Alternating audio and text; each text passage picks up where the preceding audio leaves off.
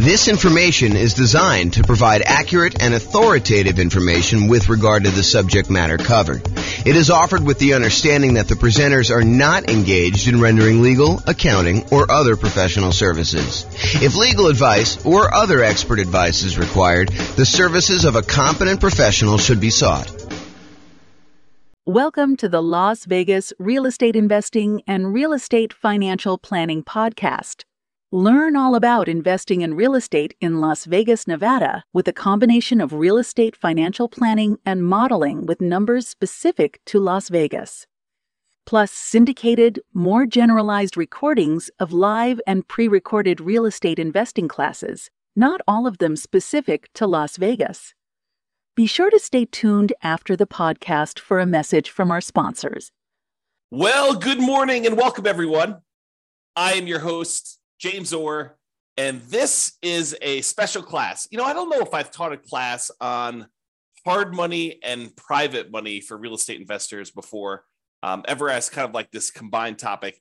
And it's been a long time, I think, since I've taught a class on hard money and private money, and specifically private money. In fact, I pulled out some resources that I had from a long time ago that I'm going to share with you today, and hopefully you'll like those. So we're going to get started, go over in hard money and private money for real estate investors. So in previous classes, I'm going to try to not cover a lot of the old stuff before, but I'm going to tell you that we have entire classes on a lot of these sections, and there's one last section I think that we've got coming up as well. So the most popular financing options for real estate investors are going to be this kind of group on top, this conventional financing, which I think is like 60-something% of most of the loans that get out there.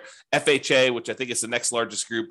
VA, which is the next largest group after that, I think, and that's around 10% of all loans are VA loans. Then when you got USDA and portfolio loans, and the portfolio loans are the ones you get usually when you get above 10 loan limit, and or if you're doing some more unusual things with those. So those are the kind of big group of the most common financing things that you're going to do. And we have lots of classes on those. We've got classes on low down payment, no down payment, conventional financing. I've got a whole separate class on VA financing, a whole separate class on the portfolio loans that we just did.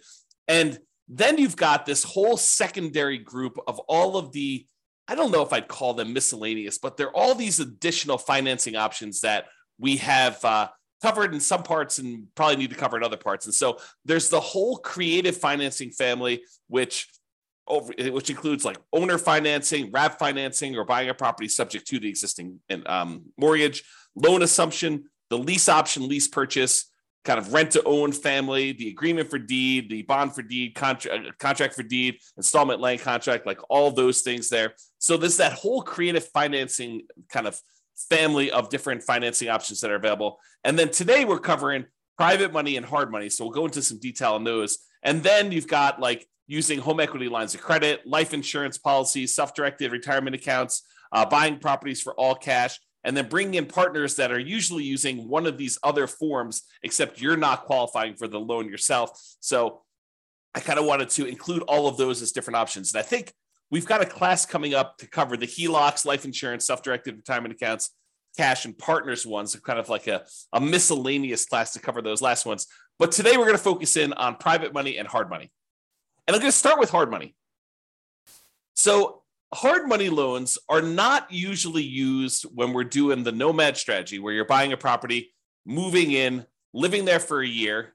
You're buying the property as an owner-occupant, getting usually low or nothing down owner-occupant financing rates, moving into the property, living there for a year. It's a requirement of the lender. You're going to sign a piece of paper when you get these owner-occupant loans that require you to move into the property and stay there for at least a year.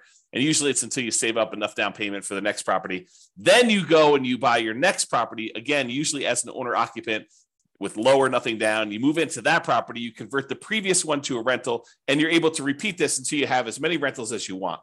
So that's the nomad strategy. We don't usually use hard money for doing that particular strategy, nor do we usually use it for doing house hacking. And house hacking is when you're renting out part of the property that you're living in, whether you're buying a duplex and living in one half, or you're renting out a single family home and renting out rooms or something like that. That's house hacking. So we don't typically use hard money for nomads or house hackers.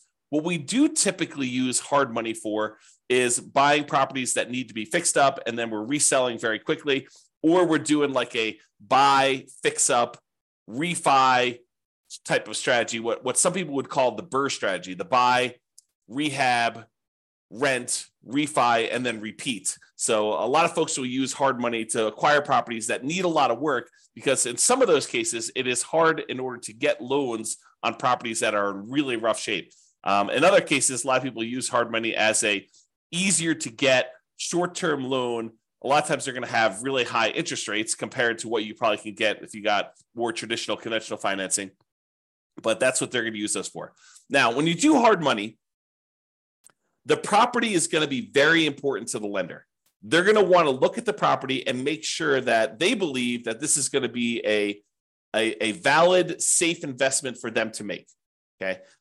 A lot of times they're going to want to see you buying the property at a very significant discount, such that the loan to value is low enough where if they had to step in because you didn't finish the project or you stop making payments on the loan, if there are payments, sometimes they're not.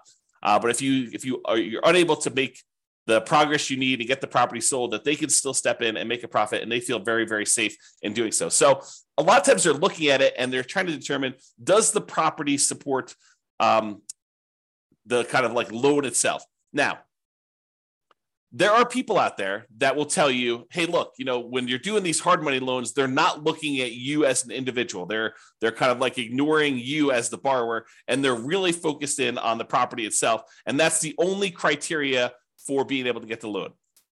While I have occasionally seen the rogue, random, rare, hard money lender that will only look at the property, the overwhelming majority of the ones that I've had experience with do look at the borrower as well. So if you think, hey, look, I really want to do this real estate investing, but I've got, ugly credit, or I'm unable to qualify for a loan otherwise, and I'm going to go do this strategy where I'm using hard money in order to do these deals, you may be able to find someone who's willing to make a loan based solely on the strength of the property that you're finding.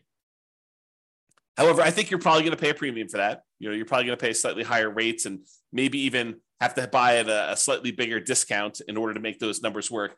But I think more often than not, the hard money lender is also going to look at you and want to make sure that you are qualified and that you have appropriate resources and experience in order to be able to do those types of deals.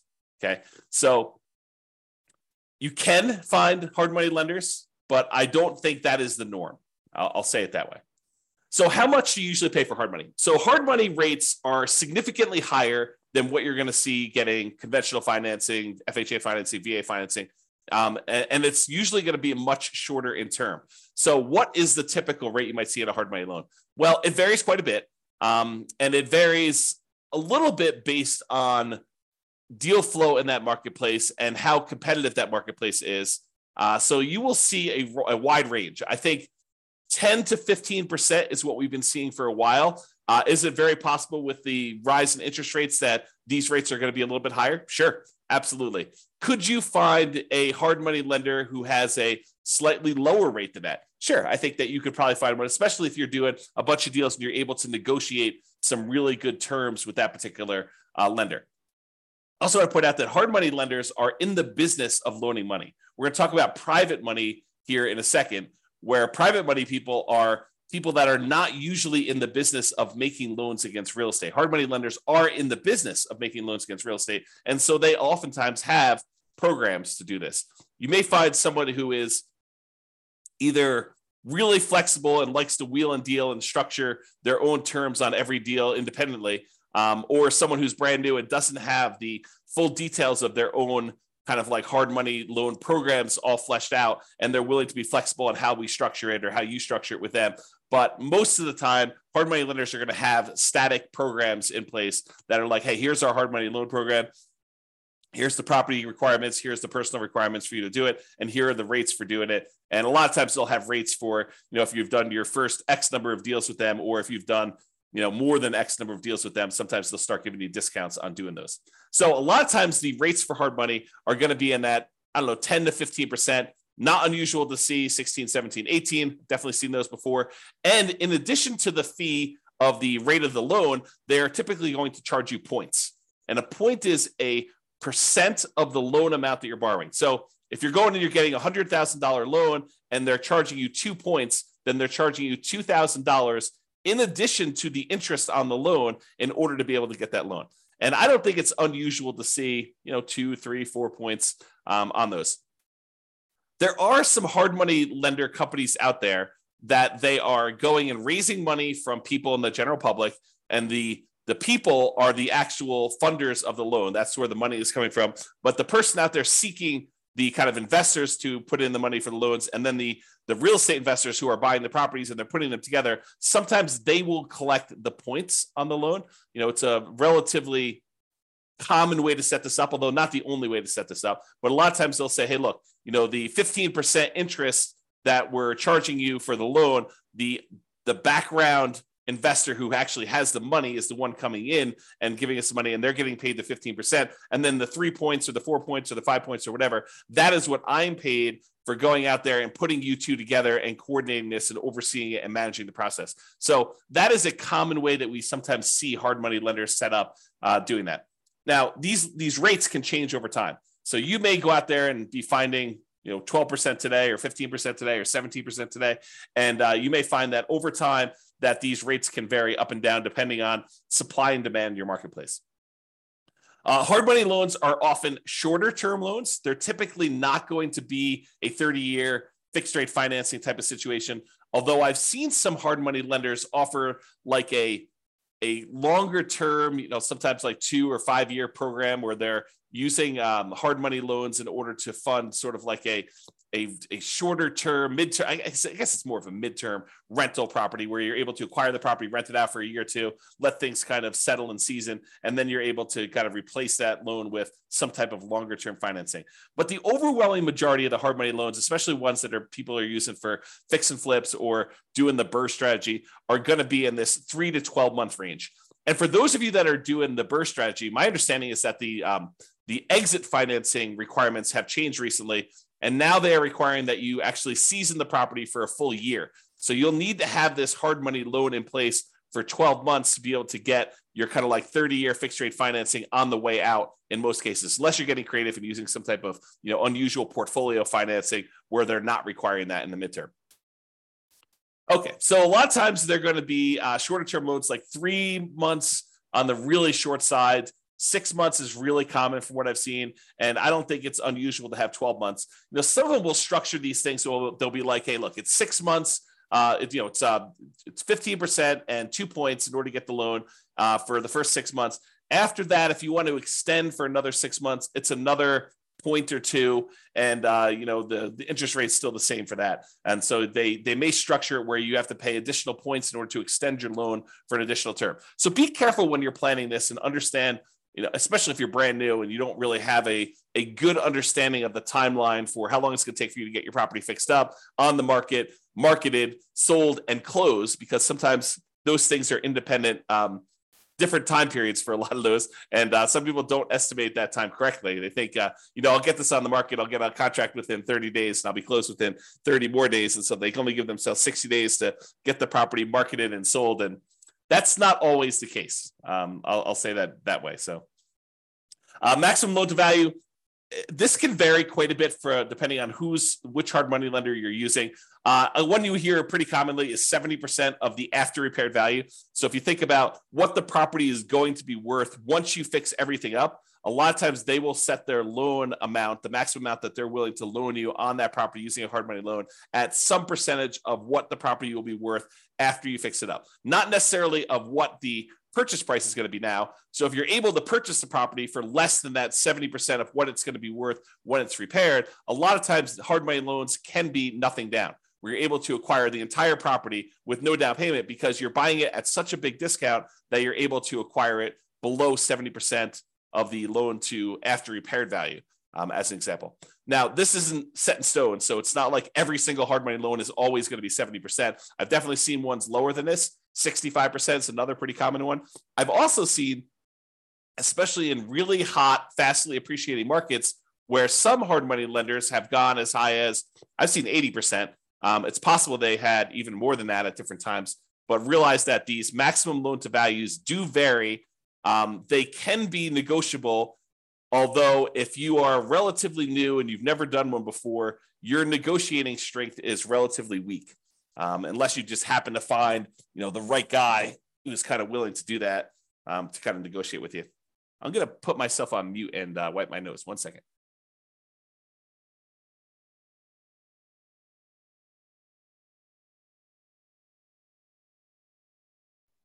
Okay, I'm back. Sorry, I had to wipe my nose there. Okay, so we talked about that maximum loan to value being in that sort of 70%, 65 to 75, I'd say is probably some of the more common numbers I've seen. Now, can you usually borrow the money to purchase the property plus the money to borrow for repairs? And in some cases, yes. But again, you have to buy the property at a low enough price where the lender is willing to include the money for the repairs. It's not like you could buy the property for less than 70% ARV, and then in addition to that, they will loan you the extra 10% you need in hard costs in order to do the repairs on the property. No, it's usually that is the limit. Whatever they tell you is their maximum loan to value is going to be their limit, and that would include repair money. So a lot of times for some investors where it's hard to find these properties and the numbers are tight, they're not able to buy at these really deeply discounted, especially compared to the maximum loan to value. A lot of times the real estate investor coming in is going to buy the property using some type of hard money loan, and then they're going to use some other source of money, sometimes the cash that they have their own, or in some cases they're willing to use a credit card or to borrow money in order to do the repairs on the property, knowing that they're going to be reimbursed when the property closes at the end. So realize that you may need to do more than just the hard money loan to do these if you don't have any money of your own to be able to access that. Some people will use a combination of their Home Depot credit card or a regular credit card to do some of the contractor stuff that they're unwilling or unable to do. So they'll kind of mix and match and spread the load out all over, kind of across all those. However, if the hard money lender is going to loan you money to do some of the repairs, most of the time they're going to escrow the money for repairs. So it's not like you're going to buy the property and you're able to buy it at a big enough discount where they're also able to finance the repairs, and the repairs are, let's say, $15,000. It's not like the hard money lender in most cases, some of them may, but in most cases they're not going to just give you an extra $15,000 at closing that you're going to be able to just sort of have and use for living expenses or whatever. No, they're going to actually say to you, okay, here you go. We gave you the money to buy the property. Now go ahead and do this amount of work in stage one, and then we're going to review that work was done, and we will release the money to pay for the work that was done. So they'll kind of do it in stages, make sure that you got the work done. Then they will release the money for you to pay your contractors and buy your supplies and stuff. And then they'll say, okay, now do stage 2 work, and they'll have all that done. And sometimes there's a stage 3, or sometimes there's not. Basically you have to escrow the money. They set it aside in a special account for you, and they hold on to it until you need that money, until you've proven that the work is done, and they can release that money for you. So realize that's a pretty common thing when you're doing these hard money loans for doing the buy, fix up, fix and flip, or doing some type of buy, rehab, rent, refi, and repeat sort of strategy, the BRRRR strategy. Okay. Let's see here. I think right now we are seeing, and this is very market dependent, but typically we're seeing more money than deals right now. There's more money on the sidelines where they're looking for higher rates of return than there are deals to fund. And so that typically puts downward pressure on interest rates and loans and stuff like that. Again, this is very market specific. I'm sure in some markets there are more deals than there are money out there. And with the rise in interest rates and the alternative things that people can invest in and get a good return on their money, maybe there is less money seeking these hard money loan situations than there was in the past. So realize that could change over time as well. Now, another thing about hard money loans is that sometimes they could be used in conjunction with other financing. So for example, let's say you're putting out, marketing in order to find deals, and you find a seller who owns their property free and clear. They don't have a mortgage on their property at all. And you manage to negotiate with them, and you guys come to an agreement that if you put 15% down, they will actually owner finance the remaining balance.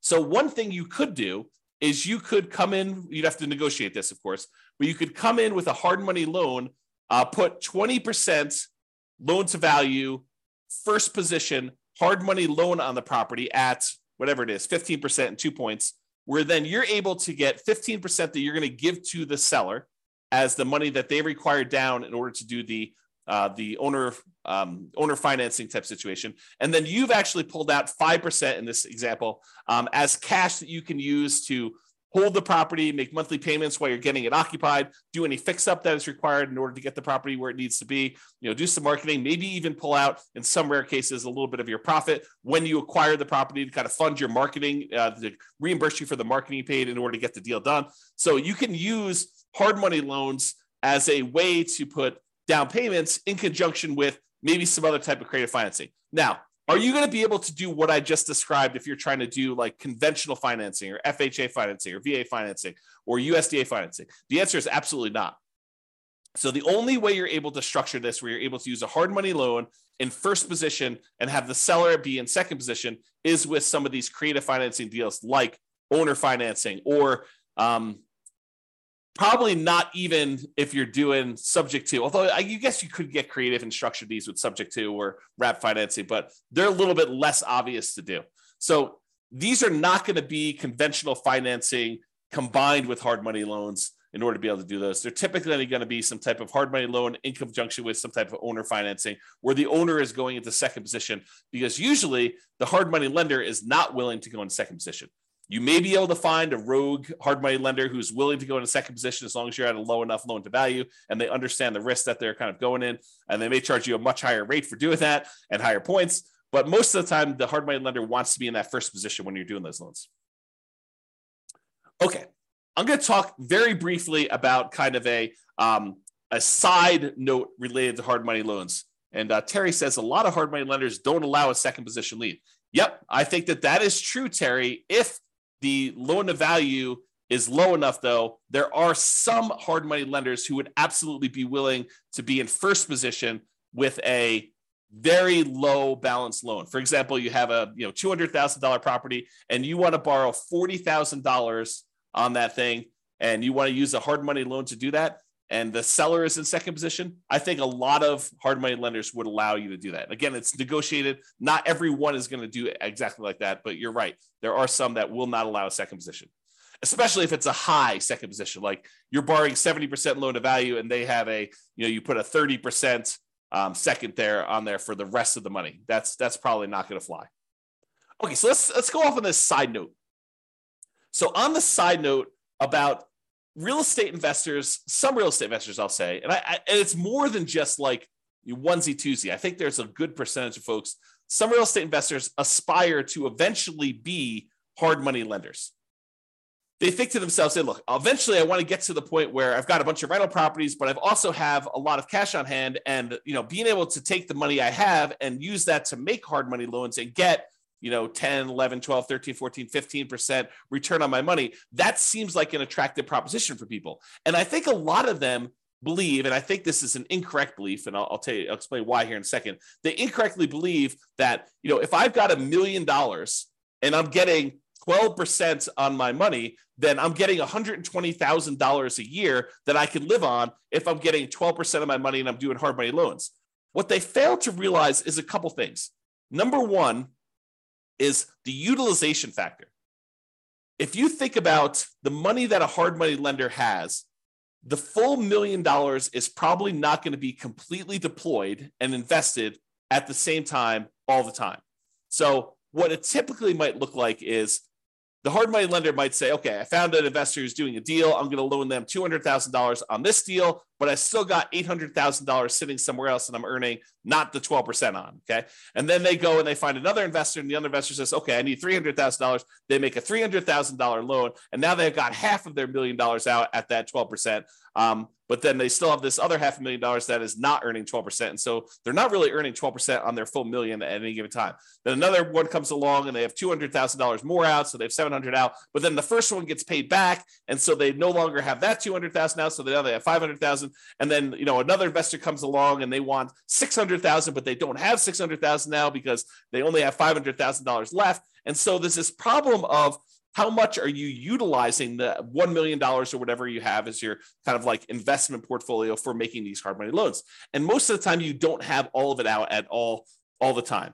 Now, some people, some real estate investors will choose to use some type of home equity line of credit on an investment property or their owner occupant property, and they will use that as a buffer. And instead of collecting the full 12%, maybe they're paying depending on when they got the loan, 3, 4, 5, 6, 7% on the money that they're coming out with their HELOC, but then they're loaning it out at 12%. And so they're getting the spread, but they're not borrowing the money unless they actually are using it. So you don't have as much of, I guess it's a different utilization problem for doing that. So realize that if you're trying to do this hard money thing, if you're kind of aspiring to do that as a real estate investor, utilization is going to be a key factor. Getting and keeping all of your money out as much of the time as you possibly can is going to be an issue for a lot of folks. And it is sometimes solved by doing like these home equity lines of credit where you're sourcing the funds from somewhere else and then you're using that, or you're becoming like a hard money lender where you're going out and you're finding a pool of investors that have money that they want to invest, and then it's really not your direct problem. And I say direct because it is a problem for you that your clients don't have their money kind of out and invested all the time, and then you're kind of using your uncle who has $1 million. You're saying, hey, uncle, you've got this home equity line of credit for $1 million. Why don't we, loan this money out to someone at, 12% or 15%. And you're sort of like overseeing the deal and finding the real estate investors who need the money for the hard money loan. And maybe you're collecting the points and maybe you're participating in the percentage they're earning or not. But then your uncle's borrowing the money at 5% and he's getting 11%, you're getting 1 point, like there's all these different ways to structure it where you're going out there and you're starting the business of doing this.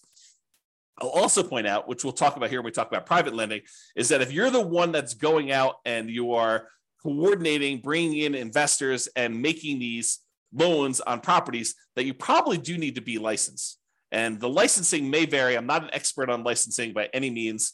I did talk to my own personal attorney, and I chose to get licensed with the state of Colorado when I was raising private money. It actually was a special license. It's a mortgage broker dealer license where we're generating, we're able to create security instruments, basically loans on properties secured by real estate, and you're finding people who want to borrow or loan the money for you. So realize if you're doing this thing where you're doing hard money loans, you're becoming a hard money lender, you probably want to get licensed or at least have a consultation with an attorney to find out what the attorney recommends you get licensed, if at all, in your particular market. Okay, the second part about this, investors aspiring to be hard money lenders, is this idea that you should live on that full interest. So you think, even if you could go loan $1 million out and collect 12% per year, $120,000, a lot of investors think, oh, I can live on that $120,000 and I only need this $1 million and I'm able to collect 12% per year return on that. And so really I'm getting $120,000 a year that I could live on. That's not how that works. If you've studied any type of retirement planning, especially folks in the financial independence, retire early, the FIRE motion, kind of like group of stuff, you'll hear about this concept of the Trinity study or the 4% rule. And what the 4% rule says, the 4% safe withdrawal rate rule, basically says that if you have a certain amount of money invested, and typically they talk about investing in stocks or bonds or something like that, although it does apply to this as well. I'll explain that here in a second. But if you go and you actually have $1 million invested somewhere else, it is, in most cases, you are less likely, there's a low probability that you will run out of money if you take 4% out each year, adjusted up for inflation. But you're not actually taking the full amount that the money is being used for. So for example, if you have $1 million you're investing in stocks and bonds, and that as a whole is earning you 8% per year, you're not taking 8% per year out. You're taking 4% per year out. And part of that is because sometimes money goes up and sometimes money goes down. Like the returns on the stock market, sometimes they're up, sometimes they're down. More return in the bond market, sometimes up, sometimes it's down. And for the same reason, sometimes when you make investments in real estate, like as a hard money lender, some of these deals don't always go the way you want. Sometimes they go bad and you end up losing money on them. And so you should not think that you could take the full 12% and spend that. You should think of it as another amount of money that is invested in something and use the same, whatever your version of safe withdrawal rate is. Most cases going to be between 3 and 5%. I think that's with 4% being the most common that we hear most, but 4% of the money coming out, not 12. So if you have $1 million out there invested at 12%, and besides the utilization factor, maybe you're only taking 4% out safe withdrawal rate. So instead of you thinking you're getting $120,000 a year, you really should only be taking out $40,000 a year, adjusted up for inflation each year. That's the difference. And that's, I think, what a lot of folks who initially aspire to being a hard money lender don't necessarily realize. Okay. All right. With that being said, that is pretty much hard money. For those that are on that have questions about hard money, you're welcome to queue those up. I will cover them after I cover private financing. At least I will try to do it. I'm going to cover private financing, and then if you have any questions about that, please queue those up, and I'll usually handle those at the end as well. Okay, so now let's talk about private financing. We've talked about hard money lenders. Hard money lenders are people who are in the business of making loans against real estate. Private financing are those that are not necessarily in the business of making loans against real estate, like grandma. So you're at Thanksgiving dinner, you're talking to grandma about this new real estate investing thing you're doing, and you're kind of venting to grandma that you're having to pay 15% in order to get these hard money loans in order to buy these fixer-upper properties that you're kind of using. And grandma's like, that's crazy. I've got my money in CDs at the bank, and I'm only earning 3%. And she's like, why don't I loan you the money and you could pay me 6%? And it's a lot better than you paying someone else 15, and I make money too. And you're like, grandma, that sounds like a great plan. I'll go ahead and use you in order to do my loans in the future property. And I don't have to go use this hard money lender anymore. And it's cheaper for me and it's better for you. Okay. So that's the idea behind private financing.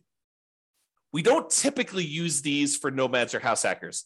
If you're doing that nomad strategy or the house hacking strategy, most of the time, you're going to want to get these 30-year fixed rate, long-term financing loans from the bank to do this. You could use private financing, but most of the time we're getting a bank to loan us money at these really great interest rates to do that. So not typically used for nomads or house hackers. It typically is, excuse me, let me clear my throat 1 second. I'll mute myself again. Okay, I'm back. So usually we're talking to friends and family and sometimes other private lenders in order to get this type of private financing. So this is not like you're advertising to find private financing, although some people believe that it is. So most of the time, this is going to be people that you know. You're going to be out in the street, and you're going to be talking to them. They're going to say, what do you do? And you're going to tell them, I flip properties. And they'll be like, oh, that's super interesting. What do you do here? And you kind of explain to them, well, I go find these really these properties that need a lot of work. I usually bring in somebody who is, looking to get a better return on their money. And I use their money in order to, buy the property, and I pay them a really good return on their money. And I do the fix up, and then I sell the property to a family who really wants a really good, nice property in their market. And they buy that. And then I pay back the lender who did the money with some interest on it. And they're really, really happy. And I help the family, I help the lender, and I kind of do that. And as you describe this, they're either thinking to themselves, that's awesome. I would like to do the fix and flip myself. Or sometimes they're like, well, how much are you paying to do your loans? Because I've got money to invest. And that's how you tend to find, it's oversimplification, but that can be a way for you to find these kind of like private money loans for doing that. Private money financing typically is more flexible than banks and can be much faster to close. Imagine someone's got $1 million sitting on the sideline and they want to get it out there and invested, and you've got a deal and you need to close in 3 days. Well, it's a matter of them being able to go down to the bank, get the money in order to be able to have you wired to the title company in order to close on it. So it's faster to do these a lot of times. The relationship is extremely important when you're doing these private financing. It's really their trust with you is going to be a major factor in doing this. Unless they're sophisticated and they're analyzing the deal and underwriting the deal themselves, most of the time they're trusting that you are going to take care of them, that you're the expert, that you know what's going on, and that you've qualified this as a good deal, and that you personally are guaranteeing the loan and are going to pay them back. Okay, so that's really why the relationship is still important there. So your financial statements is probably still important. However, they may never ask. Okay, but they may ask you, hey, have you done these before? You may see like the normal range of questions that someone who is skeptical about giving someone that they know at different levels. If it's grandma, she probably knows you pretty well, but this could be, a coworker or something like that who but doesn't really know you super, super well. So they may ask you some questions about your financial situation in order to qualify for that. What is the typical range for private financing? It's all over the place. It's whatever you can negotiate, but I think in that kind of like 4 to 8% range is probably in the ballpark, probably more toward the higher end with interest rates going up.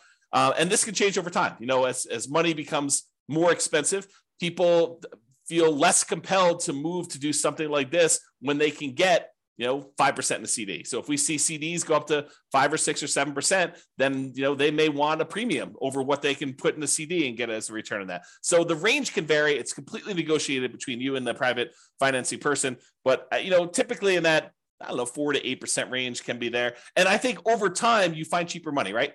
You go ask the first person, they tell you 10, and maybe you use 10 on a deal, but you're constantly looking for someone else to borrow the money. And when the next person asks you kind of like, how much are you paying? You tell them 9. And if you find someone who's willing to do 9, then you start using the 9 person, you stop using the 10 person, and you kind of work your way down until you find more and more reasonable money over time. And some real estate investors will actually, they'll have money out on deals, especially if they're using private financing for more of like intermediate term deals instead of doing like 3 or 6 months or a year. Maybe they have got like a 5-year term on their money. And if they've got lower money than what they currently have out, they will replace it and pay the old person back. So for example, let's say you have a deal where you've got money out and you can have that money out for 5 years. And let's say it's at 7%. But then you're talking to someone else, and you're telling them, okay, we're probably loading in the 6.5% or 6% range if we're doing these hard money loans, or the private money loans rather, for the next 5 years. And they're like, well, I've got, $500,000 I'd like to place right away. And you're like, okay, well, I can replace you. I can replace someone who've got a little higher financing. Are you okay with that? And you kind of work it out between all of them. And you replace the higher 7% ones with now 6.5% or 6% money. And you're able to kind of like do that. Now, the other thing you could do, this is like part of the negotiation strategy if you decide this is a way you'd like to operate, but you could tell people, look, I've got, $500,000 out right now at 6%. If you want me to place your money right away, it'd have to be good enough for me to be willing to pay off that 6% one and have your money out there. They may say, well, I'd be okay with 5.5 as long as you're using it right now and you're going to keep it out there for 5 years. And you negotiate the terms of whatever you're willing to do. And then you could kind of use the existing financing you have in order to improve your position and kind of do that money there. Okay. With that being said, I want to warn you about something, and I want you to understand why this can be potentially problematic and why we're specifically talking about it with private financing. So sometimes you will go find a private financing person who is wanting to loan you money where they don't need the money right away. They don't need the return right away. They're kind of like okay with getting a really good return, but they don't necessarily need the cash flow right now. So for example, one of the more common ones is someone has a self-directed retirement account where they want to loan you the money. Whether they get paid interest monthly or they get paid their interest all in one big lump sum at the end when you pay back the entire loan, they don't care because the amount of money in their account is not actively being used as they're kind of like growing this account there. So they don't really care if you're making monthly payments. So you're really putting their investment into the deal, and their deal, the amount that you owe them, is actually increasing over time. And there may be some advantages for you to do this. I'm not going to get into deal structuring, but there may be some advantages for you to do this for improving cash flow or how you're structuring this, where this is advantageous to you, not having to make this monthly payment, at least in the short term. And so they've got, let's call it, let's say they did a smaller loan. Let's say they did a $100,000 loan on this, and they're actually allowing their interest to accrue. So at the end of the year, let's say they're getting 6%. So at the end of the year, you owe them 106. They've earned $6,000 on $100,000 that they have out. And then the next year, you owe them 6% interest on the 106. So it's 1012 plus a little bit extra for the interest on that. So really over time, their balance is growing, and that's happening there.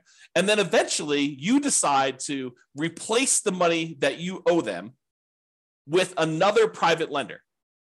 And you go and you pay back this $100,000 original loan plus the $6,000 in interest plus the, let's call it $7,000 interest in year 2 plus the $8,000 in interest in year 3. So you're paying them back their initial investment plus the returns that they earn. And you're doing that with money that you're bringing in from the outside from another investor coming in. What does that sound like to you? It should sound like a Ponzi scheme because you're actually paying off the previous investors, their initial investment and the return that they've earned with new money coming in from another investor. So it should sound like a Ponzi scheme to you because that's what a Ponzi scheme is, right? And then a person who's coming in, they're collecting money and they're paying out the returns and stuff by another investor coming in. So you inadvertently, without really thinking you're doing some type of Ponzi scheme, you actually came in and you said, okay, we structured this great loan. You're happy getting, the amount of money you borrowed and some interest on it. And we're allowing that interest to accrue, which is totally fine. There's nothing wrong with that in of itself. And then over time, you're like, okay, now you want to get out of this loan. And maybe it's as innocent as that, right? They call you and they're like, hey, look, I finally need this money out. And you're like, hey, no problem. I'll replace you with another one of my private lenders. And you come in and you bring in another private lender to pay off that $100,000 plus whatever they own. Now you've inadvertently kind of like formed this Ponzi scheme situation where you're paying off an old investor with a new investor and you're paying them their actual returns using that. So you got to be really, really careful that you don't structure this and get advice from an attorney to avoid this situation if it comes up for you. If you're, and even even the idea of replacing the loan is kind of on this borderline edge of this Ponzi scheme, right? Like you're taking one investor's money and you're replacing it with another investor coming into the deal. So definitely talk to your attorney and make sure that you feel really comfortable with the way that you're structuring these and you're doing that. So that's what I wanted to warn you about. It's kind of like this concept of inadvertently setting up a Ponzi scheme to do this. And we don't usually see it as much with commercial lenders. Maybe the commercial lenders don't care. Maybe, it probably is, now that I think about it, it probably is that the organizations that are going to come after you for doing these Ponzi schemes, they're trying to protect the public, not necessarily a commercial lender who is making these conventional FHA, VA loans where if you do a refinance there, they're like sophisticated institutional type of people that know about these loans. But someone who's a consumer on the street, they're trying to protect the consumer. It's a consumer protection law and situation in that particular case. Okay. So I wanted to cover that in case you never thought about it that way. If you decide, hey, I really want to do this real estate investing thing, and this idea of going out there and finding friends and family, people that I know, contacts that I know, and raising money in order to be able to accelerate my ability to do deals, if you're going to get really serious about that, you may decide to go out and start talking to people in a more formal process rather than just off the cuff at Thanksgiving dinner.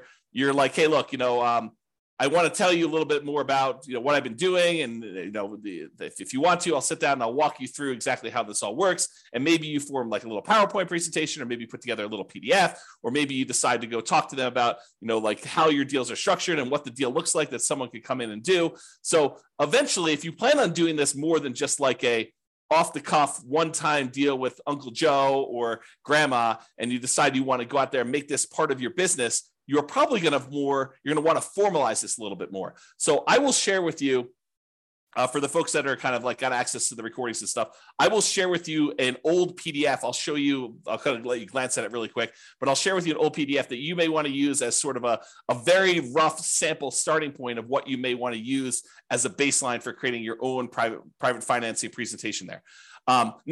Now that I've said that, and you're going to start getting more serious about raising private money and going out there and doing this repeatedly, I want to talk to you about just the tiniest bit, because I'm definitely not qualified. I'm not an attorney, but I want to talk to you a little bit about soliciting and licensing. So if you are going out and you are soliciting people to make an investment and you're creating a security instrument, you're basically creating a security. Someone gives you money and they're relying on you to get a return from that. And you're having that secured by real estate in this particular example. So you're going and creating an investment for them where you're collecting money and you're advertising. Even if it's word of mouth advertising and talking to people about it, that is still a form of advertising, even if it's not printed. But if you're going to go and do that, you need to become aware of the licensing laws required and the advertising restrictions that you have by doing this type of solicitation. So this is sort of I'm not going to like teach you to go do this because I'm not an expert on it and I don't know different states' laws and stuff like that. But I will tell you, I did talk to my attorney when I was doing this more seriously. And my attorney advised me to go get the license that I was required to do, which I told you in the state of Colorado. I don't know what it is in your other states. It's a mortgage broker dealer license.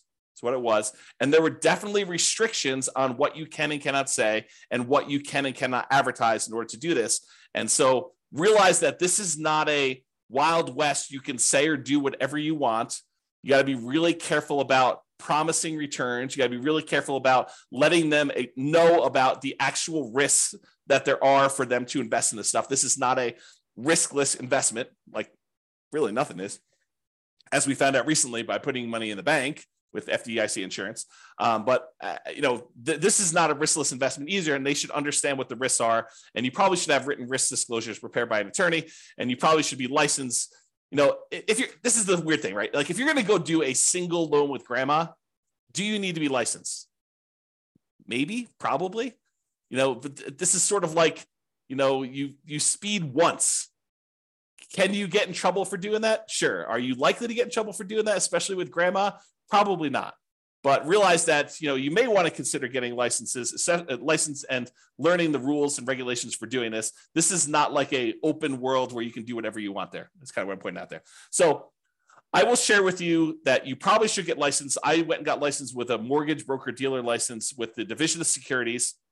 And then they have oversight in what you do. They want to approve things. They want to review your things. They want to review your documents every once in a while. So they'll want to go and make sure that you're doing everything correct.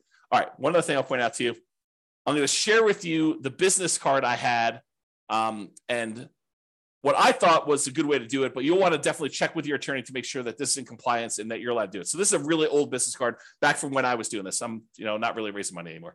But basically it was like a typical, I buy houses and apartments kind of thing in here. It had my contact information, my name, address, and website and stuff like that. I don't even think the website's up, so there's nothing really to go look at on there.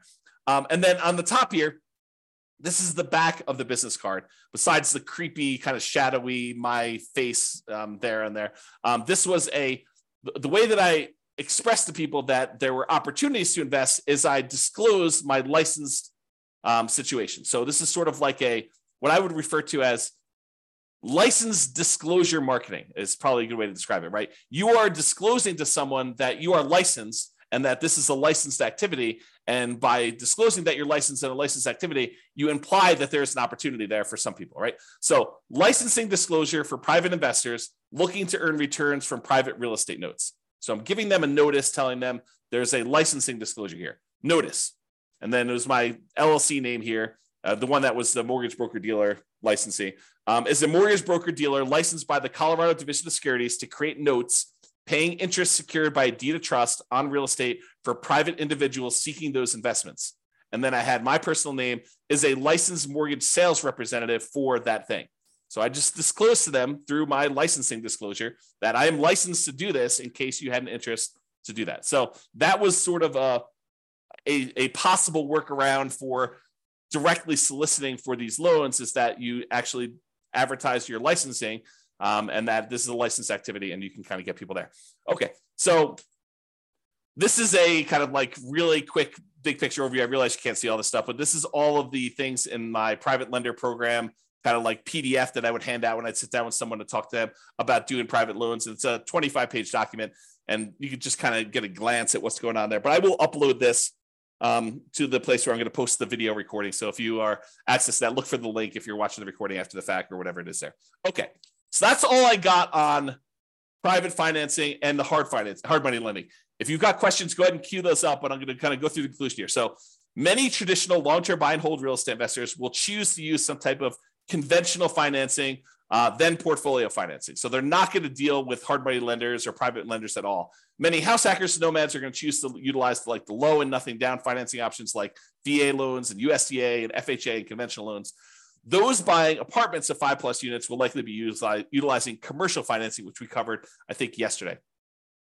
However, some real estate investors will choose to utilize private financing and hard money. And those situations I talked about, like you're doing fix and flips, or you're doing the BRRRR strategy, or you're, kind of like short-term financing things with, private loans or something like that. So this is especially true for those that are doing that. So that is all I've got. Any final questions before we end for today? You guys have been really quiet. Besides Terry. All right. Doesn't look like there's any questions, so I'm going to call it. Thank you, everybody. We will see you tomorrow. You're very, very welcome, Terry.